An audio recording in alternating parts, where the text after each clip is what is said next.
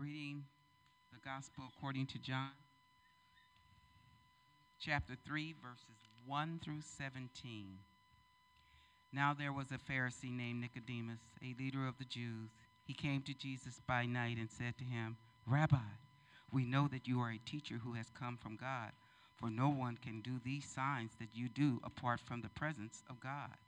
Jesus answered him, Verily, very true, I tell you, no one can see the kingdom of God without being born from above.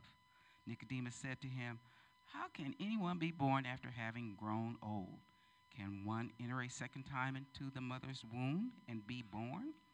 And Jesus answered, Very truly, I tell you, no one can enter the kingdom of God without being born of water and spirit. What is born of the flesh is flesh, and what is born of the spirit is spirit. Do not be astonished that I said to you, you must be born from above. The wind blows where it chooses, and you hear the sound of it, but you do not know where it comes from or where it goes. So it is with everyone who is born of the Spirit. Nicodemus said to him, How can these things be? Jesus answered him, Are you a teacher of Israel, and yet you do not understand these things? Very, very truly, I tell you, we speak of what we know and testify to what we have seen, yet do not receive our testimony. If I have told you about earthly things and you do not believe, how can you believe if I tell you about earthly things? No one has ascended into heaven except the one who descended from heaven, the Son of Man. And just as Moses lifted up the serpent in the wilderness, so must the Son of Man be lifted up, and that whoever believes in him may have eternal life. For God so loved the world that he gave his only begotten Son, so that everyone who believes in him may not perish, but may have eternal life. Indeed, God did not send the Son into the world to condemn the world, but in order that the world might be saved through him. The gospel of the Lord. Praise you, Lord Jesus Christ. Pastor Al, you want to join me, not leave me hanging up here? Pastor Al and I, we're co-preaching today.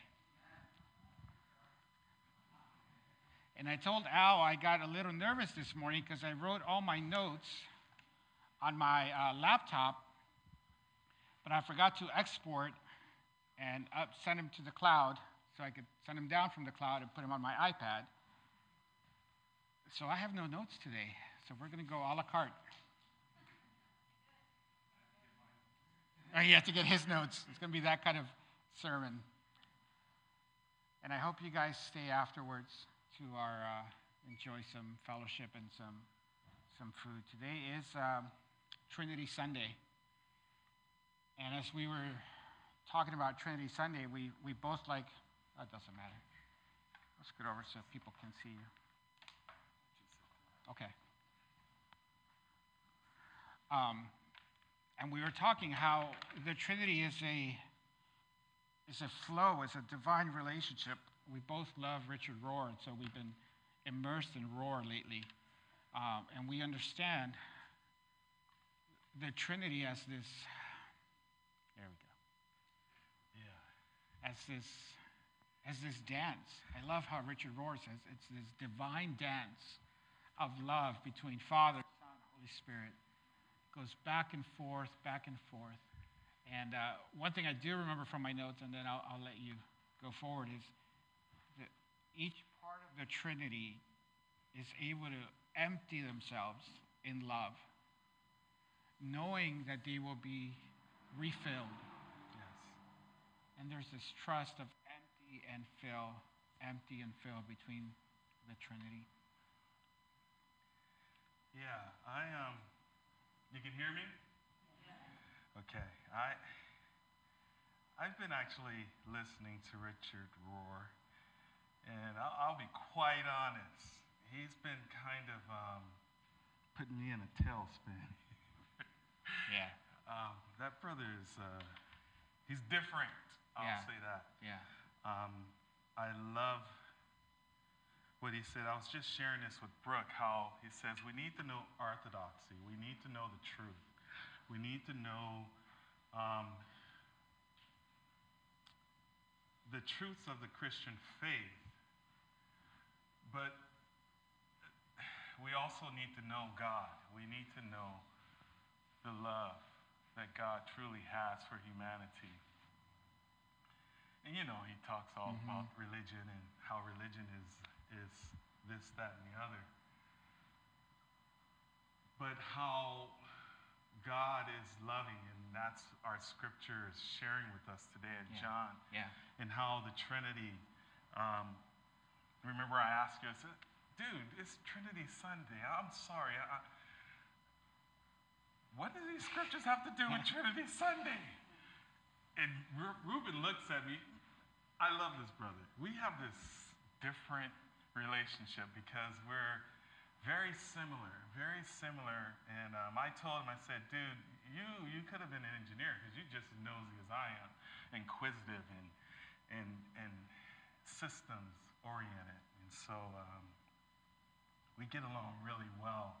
And we communicate without words. Yeah. And this is my first time sharing this with him, but he looked at me, and it's like, his look said, boy, you better do your homework. In a nice kind of way. In a nice way, in a loving way. Yeah. In a way that I like. And I'll say this and then I'll move on. Yeah. We all are different and unique. And I am a tweaker in regards to fixing things and correcting things and optimizing things. You know, it's anything can be optimized. It needs to be optimized. Yeah. Made better, right? And so I use correction for that. And so I've discovered Reuben is the same way. Reuben has said, hey, you should check this out. And I'm like, yeah. There's information. You should check this out. Yeah. I mean, he sends me stuff. But I can tell you, excuse me, Lillian, it drives my wife crazy, dude. And drives my family crazy, too. They have this thing they say about me. Yes, Dad, we know. You got a book for us to read. Yeah. Yeah, there's always a book out there. There's always a book. And it's like, I love that. But when he did that to me, I went back to the scriptures and I started reading and digesting and asking the Lord to show me. And these scriptures speak of the Trinity. The word Trinity is not there, but you see Father, Son, Holy Spirit working as an integral unit, as one God in three persons, working to accomplish one goal. Yeah.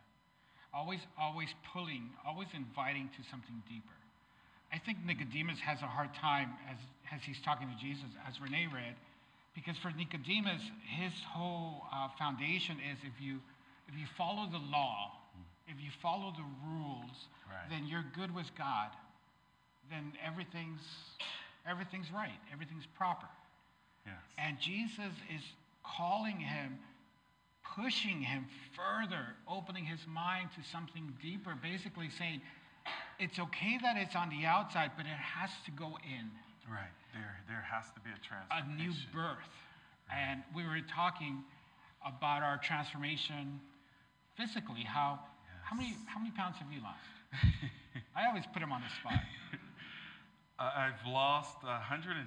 I actually went past that and then gained some back, and 125. Okay, I did 90. So between us two, we lost a little person. So a person. Yeah, a whole nother person. A whole nother person. The guy at work says, Al, you lost me. You lost me, yeah. And I hate putting people on the spot, but our trainer's here. Yeah, he is. Yeah, Back he's there. in the back. Johnny. Johnny. What's up, Johnny? And Johnny's been working with Keisha, with, names today are just escaping me. Vince, oh my goodness, sorry, Vince. With Vince, and so, but the thing with working out, and I bring this up only because I had Johnny's number for about 6 months. Jessica gave me his number and said, hey, you should call him. Jessica also worked with Johnny. You know, he can help you. He's good. Okay. One, I knew I needed it. Number two, it just wasn't inside. It just sat there. It just sat there until one day, one Friday, I'm like, oh shoot, what am I doing? Hey, hey Johnny, my name is Ruben, friend of Jessica. I need to lose some weight. Could we come see you? And you know, some days we're like, what did we do? What the heck is going on here? What I realized, and I was telling Al, I think clearly it happened to him as well, and Lillian as well, and oh my goodness, just names. You know, it's not easy being up here. Until it comes inside of you, and until it becomes a desire that you want to lose the weight, that you want to show up to the gym, that you want to change your diet, nothing's really going to happen. And so I think this talk with Nicodemus is, I have to come inside of you. Right. I have to be born again. Right. You have to allow me to transform you. Yeah. And it's a process. And it's a long process. And it's a lifelong process as well. The same was with me. I saw what was happening to you and how you were losing weight and looking good, and I'm like, and we had many conversations about this before, about our weight, about our eating and stuff. Yeah. Prior to this, and it's like, you know, I really need to do something. At that time, I think I'm sure I was past 360. With a cane? With a cane, limping. Yeah. Me and Pastor had went to Santa Barbara, and I had surgery a few months prior, and I couldn't walk from here to the children's place without, you know, being in pain and all messed up, and knees swollen. You could see it through my pant leg. So, you know, all of that's taken place. I know I need to take care of myself. I know I need to do this. Yeah. It's the same thing. Nicodemus knows he's foul. Yeah. Let's be real. We know we foul. We know we got stuff going on. We know what's up. But it was until I surrendered and made the same call you made. Hey, this is Al. I'm Ruben, friend. I got your number from Ruben. And he already knew who I was because you had already told him that I may be calling. But that was I said, Al needs you, man. That was 3 months. Yeah. Like, it's the same thing with this. This rebirth, this transformation takes place when we surrender to God. It takes us to surrender. Yeah. God already knows we're sinful. God already knows we have all these issues. We already know we have all these issues. And I love what he told Nicodemus. And this story is pretty deep because Nicodemus came to him in the nighttime, dude. Secretive. Now, was that on purpose to hide his identity so no one would see it? Was that because in the daytime there were so many dead blasted people around Jesus he couldn't get to him? We don't know. But the metaphor there is just astounding to me. The Bible is so rich and pure. In darkness he came to him. And we are in darkness until we come to him. And transform us. And that transformation comes when the Spirit of God moves on us and rebirths us. Like and it's always an invitation. It's never forced. No. I showed The Prince of Egypt, that cartoon movie, to Alexis. And Kai has no interest in movies. They're too long. But Lexi picked it up, and I remember the story of the burning bush.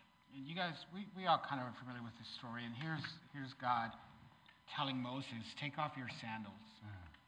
I've always thought about that little scene as God saying to Moses, hey, this is holy, this is special, you better recognize your place, and you better take off your shoes because, you know, you're entering something special. Like, know yourself, boy. Know right? your place. Know your place. Know your place. But as I was thinking for today, I started thinking, I don't think that's what happened.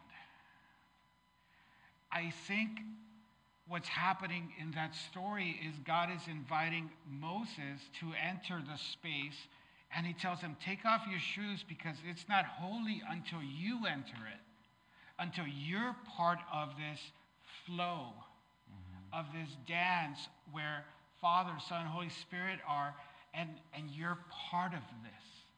Yes. You need to strip something. Yes. You need to let go of something so that you can touch, you can enter, you can be present. And divine love always does that to us. Always invites us to let go. Yeah. God is constantly inviting us into relationship. Into relationship. Constantly. God is the ultimate relationship. Father, Son, Holy Spirit, eternally loving, eternally one. God is one. Yeah. He's one God. And he desires that oneness with you. Jesus prays for us to come and be one as he is one with the Father.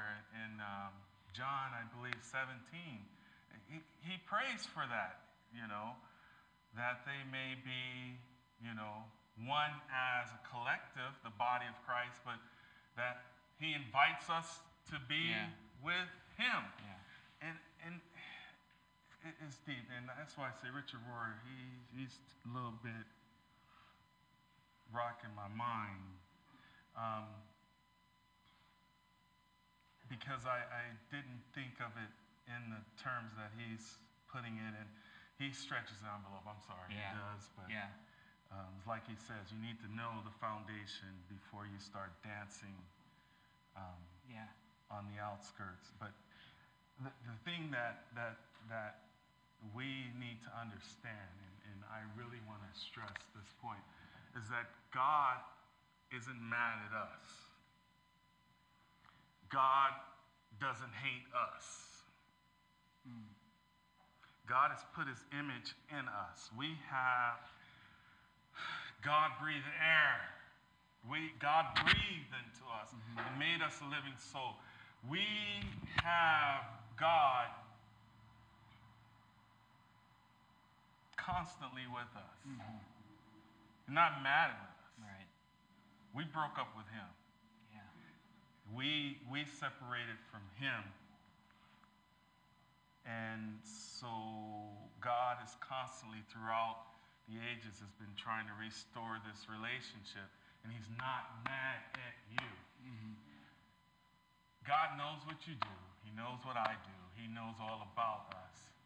And yet, he did not come to condemn us. He did not come to condemn us. He came to restore us. Yeah, I'm glad you're saying that. Yeah.